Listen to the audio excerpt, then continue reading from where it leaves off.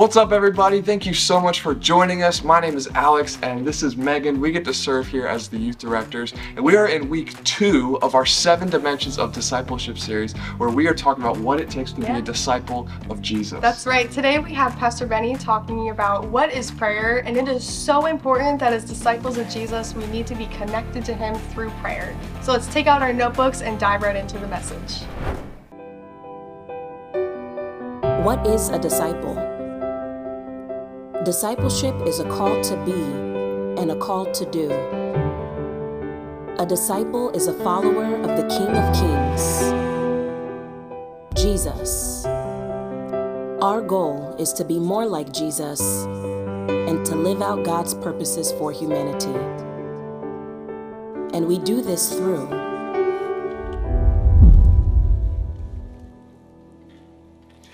All right, well, good morning again, everybody. Whether you're here in the room or watching us online on Facebook or YouTube or our podcast, so glad that you're with us at Calvary, where it's our mission to love God, love people, and change the world. Since you brought your Bibles, you can turn to Mark chapter 9. We're going to be there in just a few moments. Mark chapter 9. Last week, we began a new series on what it looks like to be a follower, a disciple of Jesus Christ.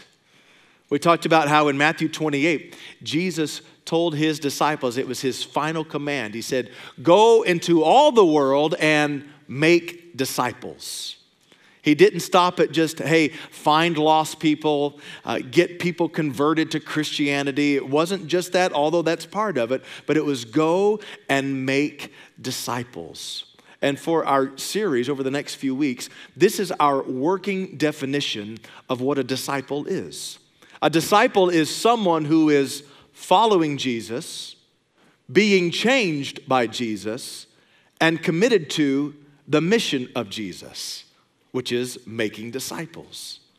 And this right here, what we just read, this is really what our life should be about.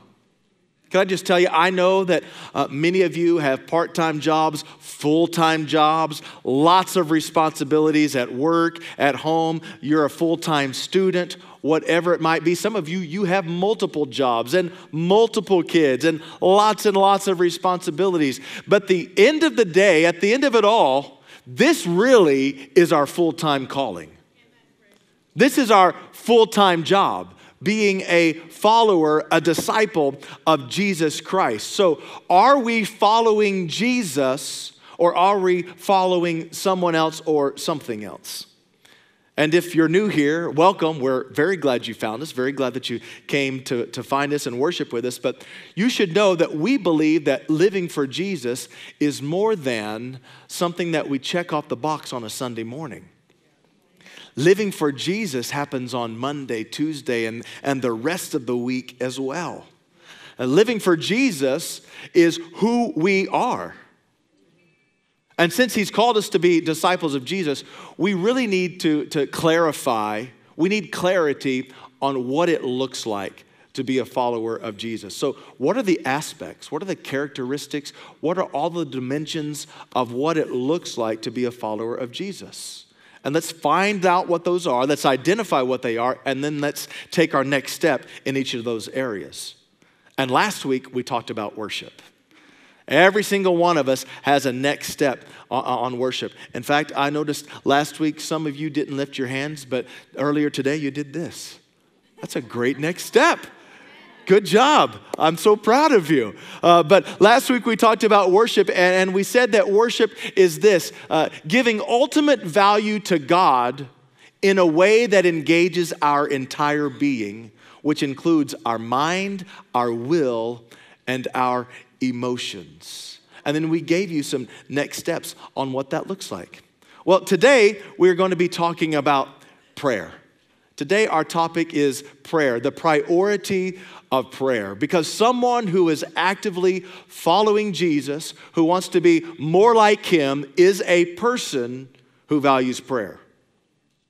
Someone who puts God first in their lives, in their prayer life, and makes prayer a priority in every part of their life. In fact, if we ever get to the point where we think we don't need prayer, then we've drifted to the point where we think we don't need God. If we recognize our dependency on God, then we ought to recognize our dependency on prayer. Because disconnecting from prayer means I'm disconnecting from God. And if I'm disconnecting from God, then it means I've become dependent on me. And Lord knows I don't have enough power, I don't have enough authority, I don't have enough of whatever it is to live an overcoming life in Jesus Christ. In John chapter 15, Jesus tells his disciples during the Last Supper, he says, you need to abide in me and I in you. As the branch cannot bear fruit by itself unless it abides in the vine, neither can you unless you abide in me. I am the vine, you are the branches. Whoever abides in me and I in him, he it is that bears much fruit. For apart from me, you can do nothing.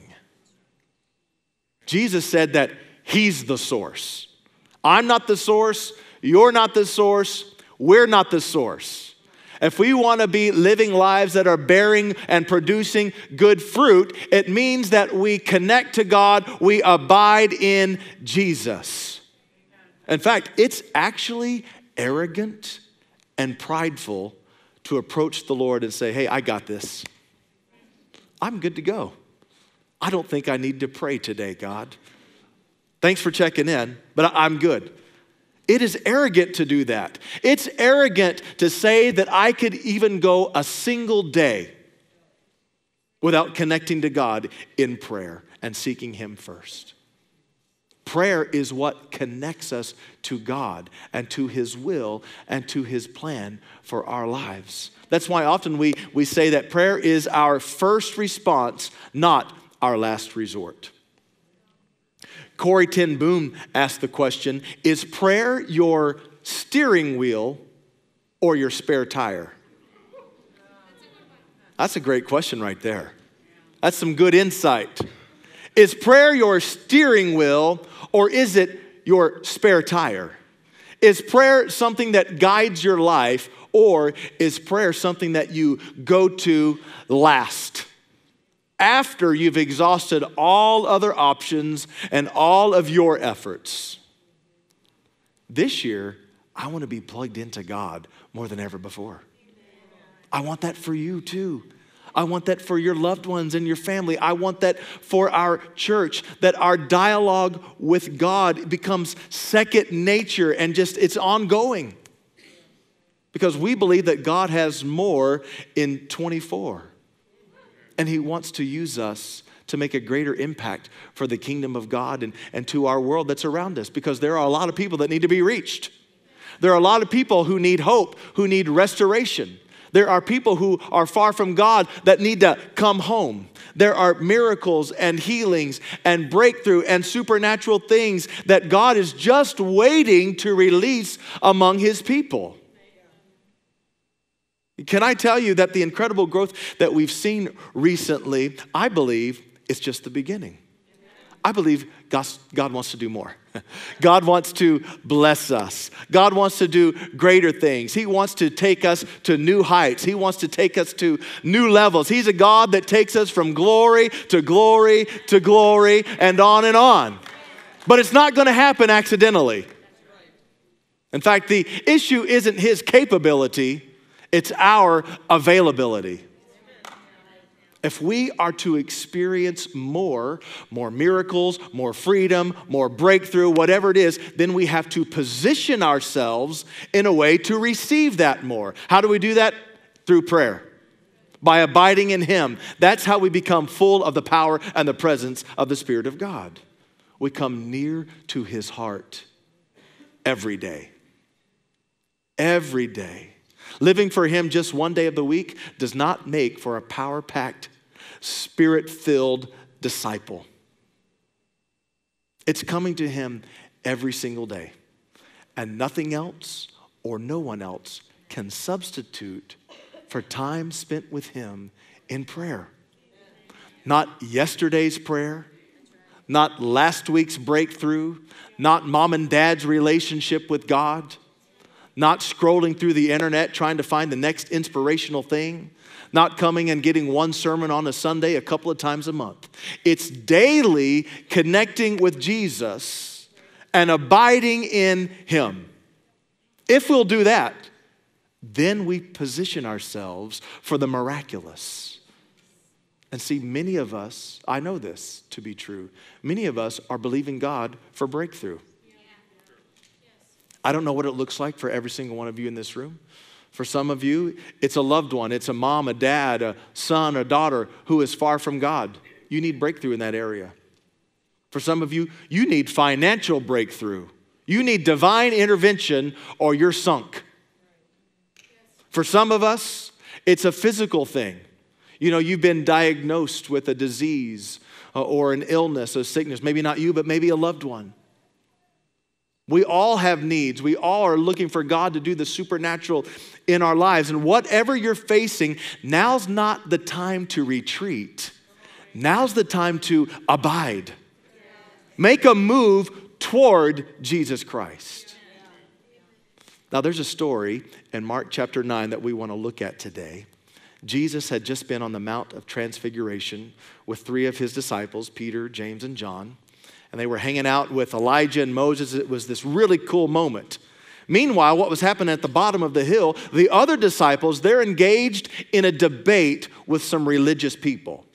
And they're arguing and fighting about some stuff. They were arguing about the disciples' power and authority because these disciples had not been able to cast out a demon that was in a boy. So we pick up the story, Mark chapter 9, beginning with verse 14. And when Jesus came to the disciples, he saw a great multitude around them and scribes disputing with them. Immediately, when they saw him, all the people were greatly amazed and running to him, greeted him. And he asked the scribes, "What are you discussing with them?" Then one of the crowd answered and said, "Teacher, I brought you my son who has a mute spirit. He's demonized. And wherever it seizes him, it throws him down. He foams at the mouth, gnashes his teeth, and becomes rigid. So I spoke to your disciples that they should cast it out, but they could not." Jesus answered him and said, "O faithless generation, how long shall I be with you? How long shall I bear with you? Bring him to me." Then they brought him to Jesus. And when he saw him, immediately the spirit convulsed him. Isn't that interesting? Immediately when darkness comes to face with the light of Jesus, they have to acknowledge Jesus, don't they? The spirit convulsed him and fell on the ground and wallowed, foaming at the mouth. So he asked his father, "How long has this been happening to him?" And he said, "From childhood. And often he has thrown him both into the fire and into the water to destroy him. But if you can do anything, have compassion on us and help us." Jesus said to him, "If you can believe, all things are possible to him who believes." Immediately, the father of the child cried out and said with tears, "Lord, I believe. Help my unbelief." I think this is a moment of vulnerability for this father. It says he cried out to the Lord. This is a desperate man. These demons are literally trying to destroy his son. He calls out to the Lord. I do believe, but I've got some vulnerability here. I've got to recognize that there is a part of me that is struggling here and there. Would you help my unbelief, God? When Jesus saw that the people came running together, he rebuked the unclean spirit, saying to it, "Deaf and dumb spirit, I command you, come out of him and enter him no more." Then the spirit cried out, because it has to respond to Jesus, convulsed him greatly, and came out of him, and became as one that was dead, so that many said of the boy, "He's dead." But Jesus took him by the hand and lifted him up and he arose. And when he had come into the house, his disciples asked him privately, "Hey, Jesus, why could we not cast it out?" So he said to them, "This kind can come out by nothing but prayer and fasting." Now, I don't know when you read the scripture, sometimes when I read the scripture, I like to place myself in the story. And in this story, clearly, I'm not Jesus, all right? Neither are you, all right? You're anybody else but Jesus in these stories, okay? But when I place myself into the story, and I think if I was one of the disciples and I was walking in their shoes, I probably would have been a little embarrassed at that moment. Because here I am, I'm supposed to be representing Jesus and walking in power and authority, and I'm unable to cast out this demon. So they're probably both a little curious and embarrassed that they weren't able to help out this man and his son. So they come to Jesus and say, "Hey, Jesus, what gives? I thought we were good. I thought you gave us the power and the authority to do the miraculous, including casting out demons. What happened here, Jesus?" And so Jesus, he responds by telling them, "Hey guys, this level is another level. You've dealt with some demons before, but these demons are on another level. These demons have a little more power that we're dealing with here. Therefore, it's going to require a little more focused and intentional prayer for this boy to get his freedom." On their own, they didn't have enough power. They didn't have enough power or formulas to stand a chance against the powers of darkness. And I can say this, it's the same for you and me. Without the Spirit of God, we are powerless to take on the enemy. We will not experience the miraculous and the supernatural. It takes the supernatural power of the Spirit of God in us for us to defeat evil. Some things require a greater dependence on divine intervention. Some things require a fresh and a vibrant relationship and walk with God today. In fact, past victories do not guarantee a win today. Now, it is a good indicator that victory is available for us, but it's not a sure thing. Because today I need to connect with God in a new and fresh way. Today I need to increase my connection with the Lord and my faith in Him. There have been plenty of times when I needed the Lord to work on my behalf, to work on the behalf of one of my family members, to work on behalf of something that we are praying and agreeing about as a church. I needed God to come through, but candidly, I didn't put in the work and the effort at coming before the Lord on a regular basis. I got lazy and complacent in my prayer life. I'm probably the only one. I get it. You're super Christians. Maybe you can't relate, but at times that happens where I get lazy. Some people, they just figure that God's going to do what God's going to do. So why do I need to even bother praying? If He's already predetermined and predecided what everything is going to do and how everything's going to turn out, why bother praying? Let me say that's one of the issues with the doctrine of predestination. That's where that doctrine gets a little convoluted. And so, well, if God's already predetermined everything, then I guess I don't really need to work on this relationship with the Lord. I guess I don't need to pray. But that's not what the Word says at all. Clearly, the Word of God endorses prayer, and clearly God responds to our prayer. That's why Jesus Himself taught us to pray in Matthew chapter 6. And He taught us to pray that the power and the priorities and the things of heaven would come to be released right here on the earth today. So we need a vibrant and active relationship with God, or we become weak, impotent, powerless, and susceptible to Satan and the powers and principalities of darkness and evil. Did you know that there are people who say the right thing, they talk the talk, but they have zero power? They are not walking in the power of God in their lives. They go to church, they attend Sunday meetings, but it stops there. After Sunday, they take God and they put him on the shelf Monday through Saturday. Paul wrote to Timothy about such people in 2 Timothy chapter 3. And verse 5, he said, they will act religious, but they will reject the power that could make them godly. And then he says, just so you know, Timothy, stay away from people like that.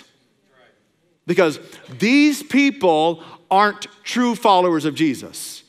They're pretenders. They're not all in for Jesus. They like the idea of God, but they don't have the power because they really don't want him active in their lives. That means they have to surrender control. So they might have a form of godliness. They look religious, but they are walking with no power from God. And so as we go back to that story from Mark chapter 9, I wonder if we place ourselves in that story like the disciples. We were in that situation, met with a desperate father who had a demoniac son. Would we have had the power and authority to cast that demon out? That challenges me today. Are we so full of the Spirit of God that demons flee and miracles take place just when we show up? What would it look like for us to live a life so full of God, so full of the power and the presence of the Spirit that we become a magnet for miracles? Wouldn't that be amazing? A life where God just can't help himself. He has to respond by releasing the miraculous through his people. For these disciples, fast forward now to Acts chapter 5. Jesus is now no longer with them physically. He's ascended back to heaven. He's left them the Holy Spirit. They've been baptized in the Spirit. They've spent intentional time with him. In fact, they were 10 days seeking the Lord in the upper room, and now they find themselves not powerless. They were prayed up and walking in the fullness and in the power of the Holy Spirit. Verse 14 from Acts chapter 5, yet more and more people believed and were brought to the Lord, crowds of both men and women. As a result of the apostles' work, what happened? Sick people were brought out into the streets on beds and mats so that Peter's shadow might fall across some of them as he went by.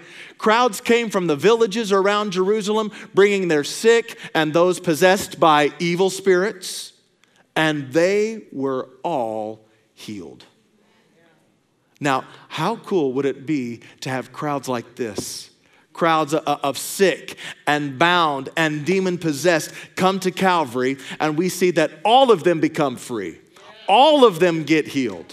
Can you imagine what that would look like to be a magnet for miracles on that kind of level? I love this for the disciples. They moved from being weak and impotent in the book of Mark to now being full of the power of the Holy Spirit in Acts chapter 5. Now they're strong, they're powerful because they had been with God and they had tapped into the power of the Holy Spirit. They devoted their lives to prayer and abiding with Jesus and connecting to him.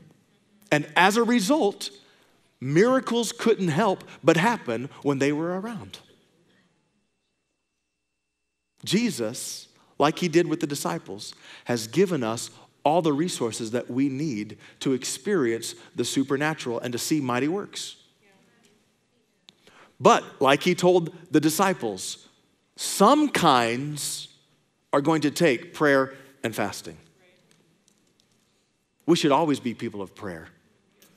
I hope that you have ongoing dialogue with the Lord, that you connect with him even in those transitional moments as you're going from class to class or going from meeting to meeting or in your car. Let's always be communicating with God. But there are some seasons when we need to add fasting to the picture. And if we'll do that, it has the potential to invite the extraordinary into our lives. And so that's why every year, at least once a year, we as a church set aside 3 weeks, 21 days, where we intentionally go deeper in the things of the Lord. Today is day 8 of prayer and fasting for our church. And if you haven't yet gotten in, it's not too late. We would encourage you to do that.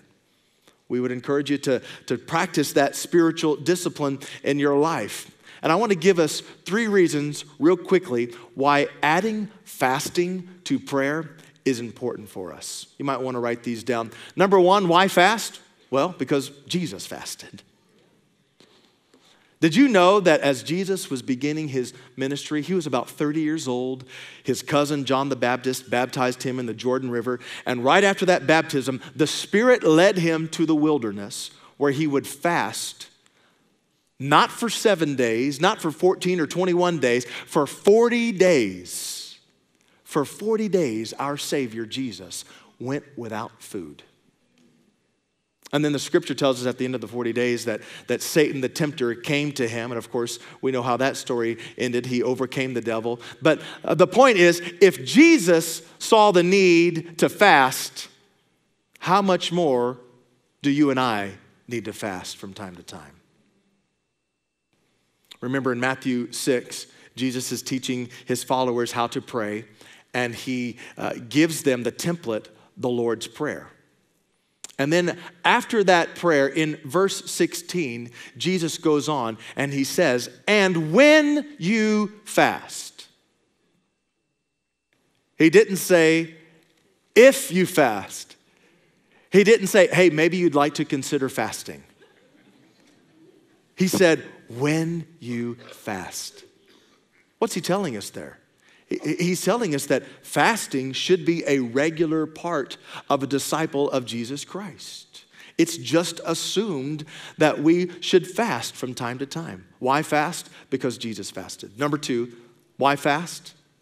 Fasting disconnects us from the world.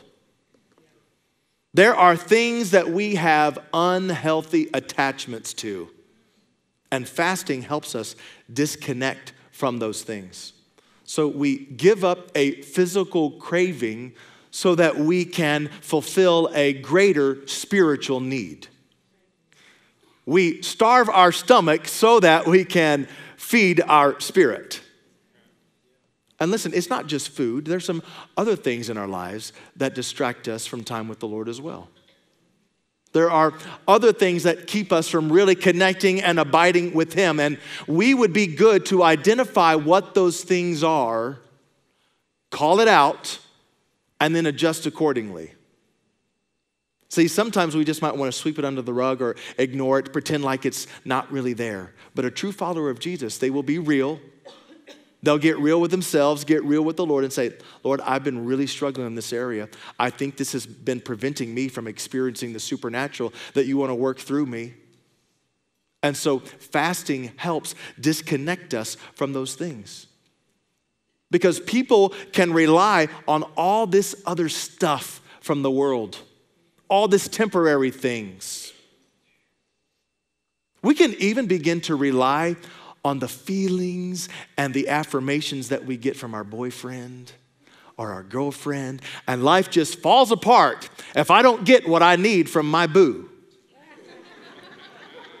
Or maybe it's not a boyfriend or girlfriend. Maybe it's feeding the cravings from food or time on social media or TV or this or that, and we become addicted to all of these things. Again, we can even become addicted to certain emotions. We become addicted to certain feelings, and it causes us to neglect our greater need, our greater spiritual need, connection with Jesus Christ. And so fasting helps us to intentionally starve those things.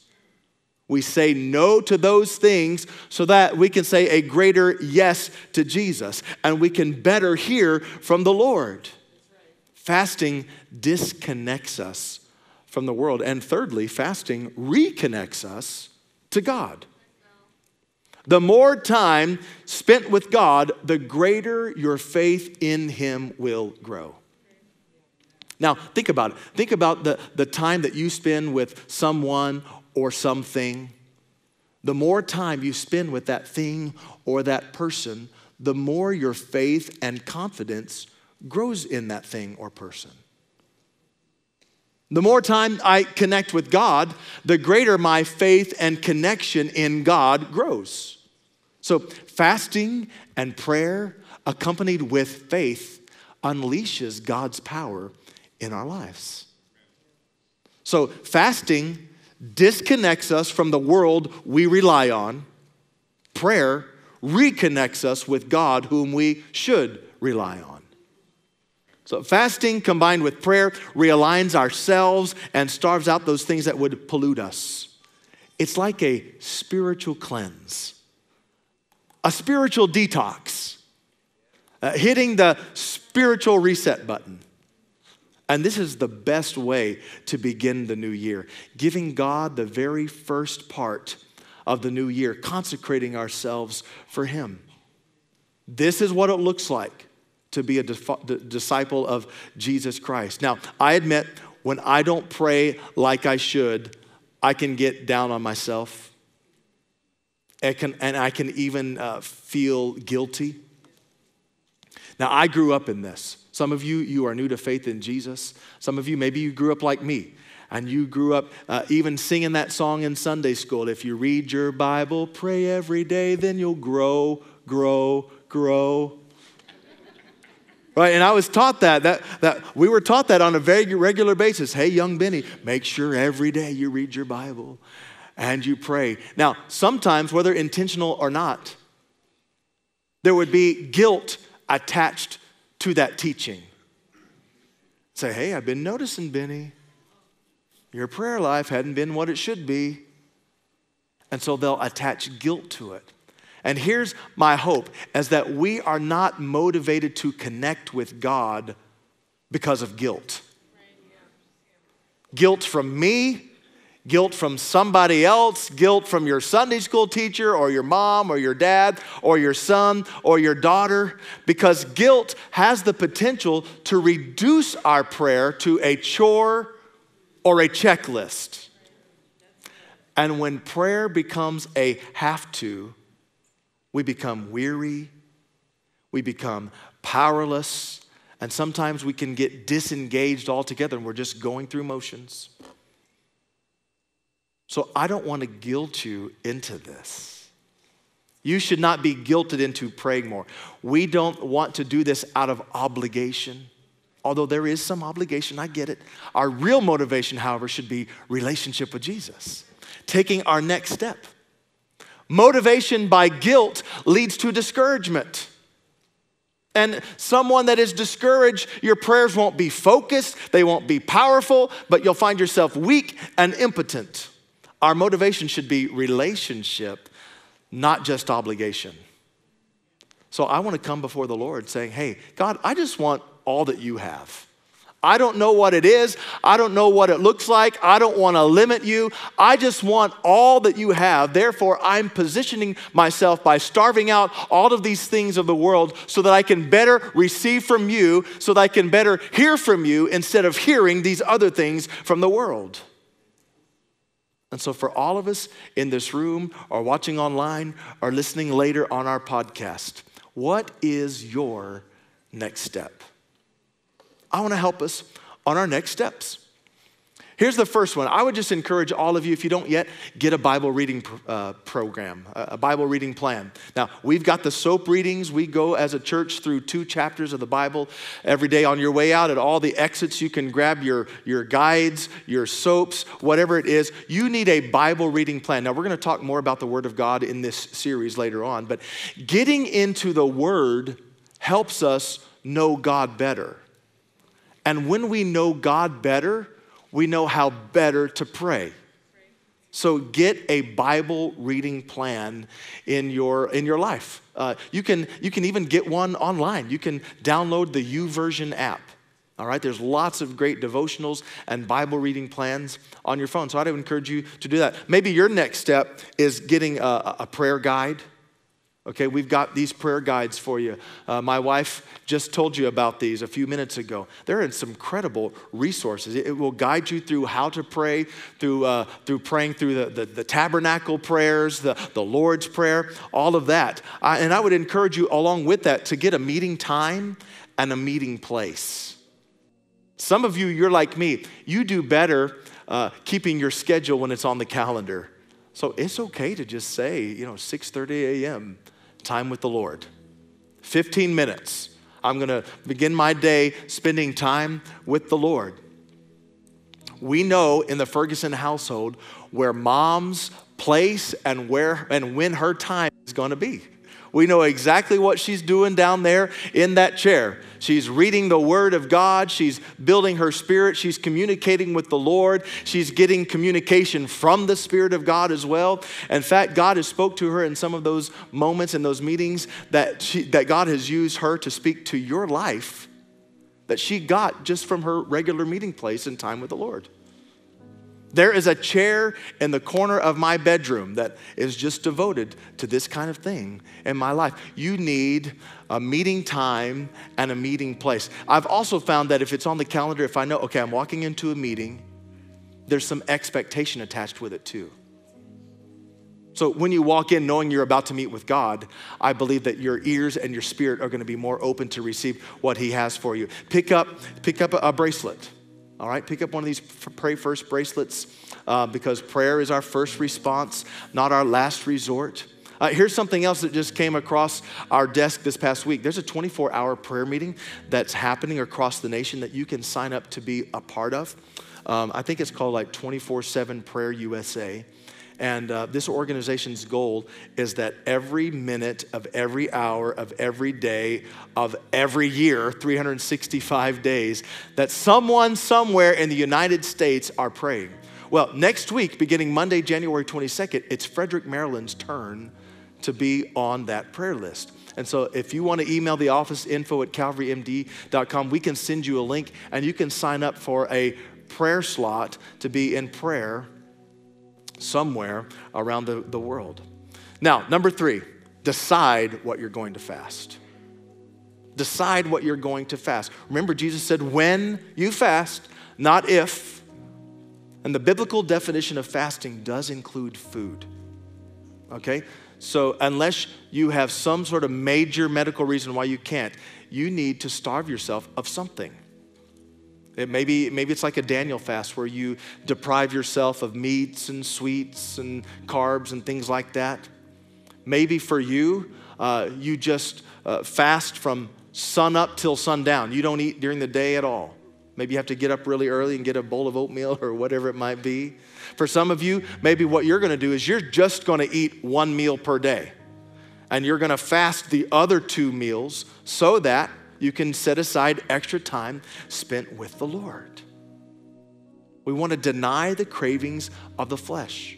For some of you, not only do you want to fast some food, but you need to fast some other things. There may be even some relationships that you need to fast. There's some TV programs that you need to fast. You just need to turn Netflix off for 21 days. You need to say peace out to social media for the next 3 weeks because it's not feeding your soul. Man, I tell you, one of the things I love and hate about these phones are that it tells you your screen time. And every time I see that, I'm like, oh, dear Lord Jesus, I was on the phone that long? It must have been because of the Bible app. That's the only explanation. But we need to determine, figure out what we're going to fast and stick to it. Commit it to the Lord. In fact, in just a few moments, I'm going to ask you to commit this to the Lord and stick to it because we believe in this so much. It has the power to unlock the supernatural, the extraordinary in our lives. When we fast, not if. So, what's your next step? We've given you some here today, but every single one of us, we're not going to become all that God wants us to become in one huge step. We can't do that. We can't take a 200-foot step, but I can take a 1-foot step today and then a step tomorrow and the next day. So every single one of us, we have a next step. So I want you to determine in your heart, ask the Spirit of God what He's speaking to you, what's your next step? Now, for the rest of us, I thought it would be really cool, well, for all of us, I thought it'd be really cool to end this sermon together by out loud declaring and proclaiming the Lord's Prayer. We talked about the template that Jesus gave to us in Matthew chapter 6. So let's do this, everybody out loud. It'll be on the screens. You at home, you can read it out loud with us too. All together, here we go. Our Father in heaven, hallowed be your name. Your kingdom come, your will be done on earth as it is in heaven. Give us this day our daily bread, and forgive us our debts as we forgive our debtors. And do not lead us into temptation, but deliver us from the evil one. For yours is the kingdom and the power and the glory forever. Amen. Amen. Yeah, amen. Let's give God praise. Amen. Let's bow our heads, close our eyes as we respond to the word today. That was such a wonderful message. It really spoke to me to see that the moment that we think we don't need prayer is the moment where we think we don't need God. That's right. Prayer and fasting are such amazing tools that help us connect with God and disconnect from the world. And so that's why we loved 21 days of prayer and fasting so much. Definitely. Well, we want to connect with you. Make sure you check us out at calvarymd.com/connect so that we can connect with you. And we'll see you back next week with week 3 of our 7 Dimensions of Discipleship series. Can't wait to see you again. We'll see you.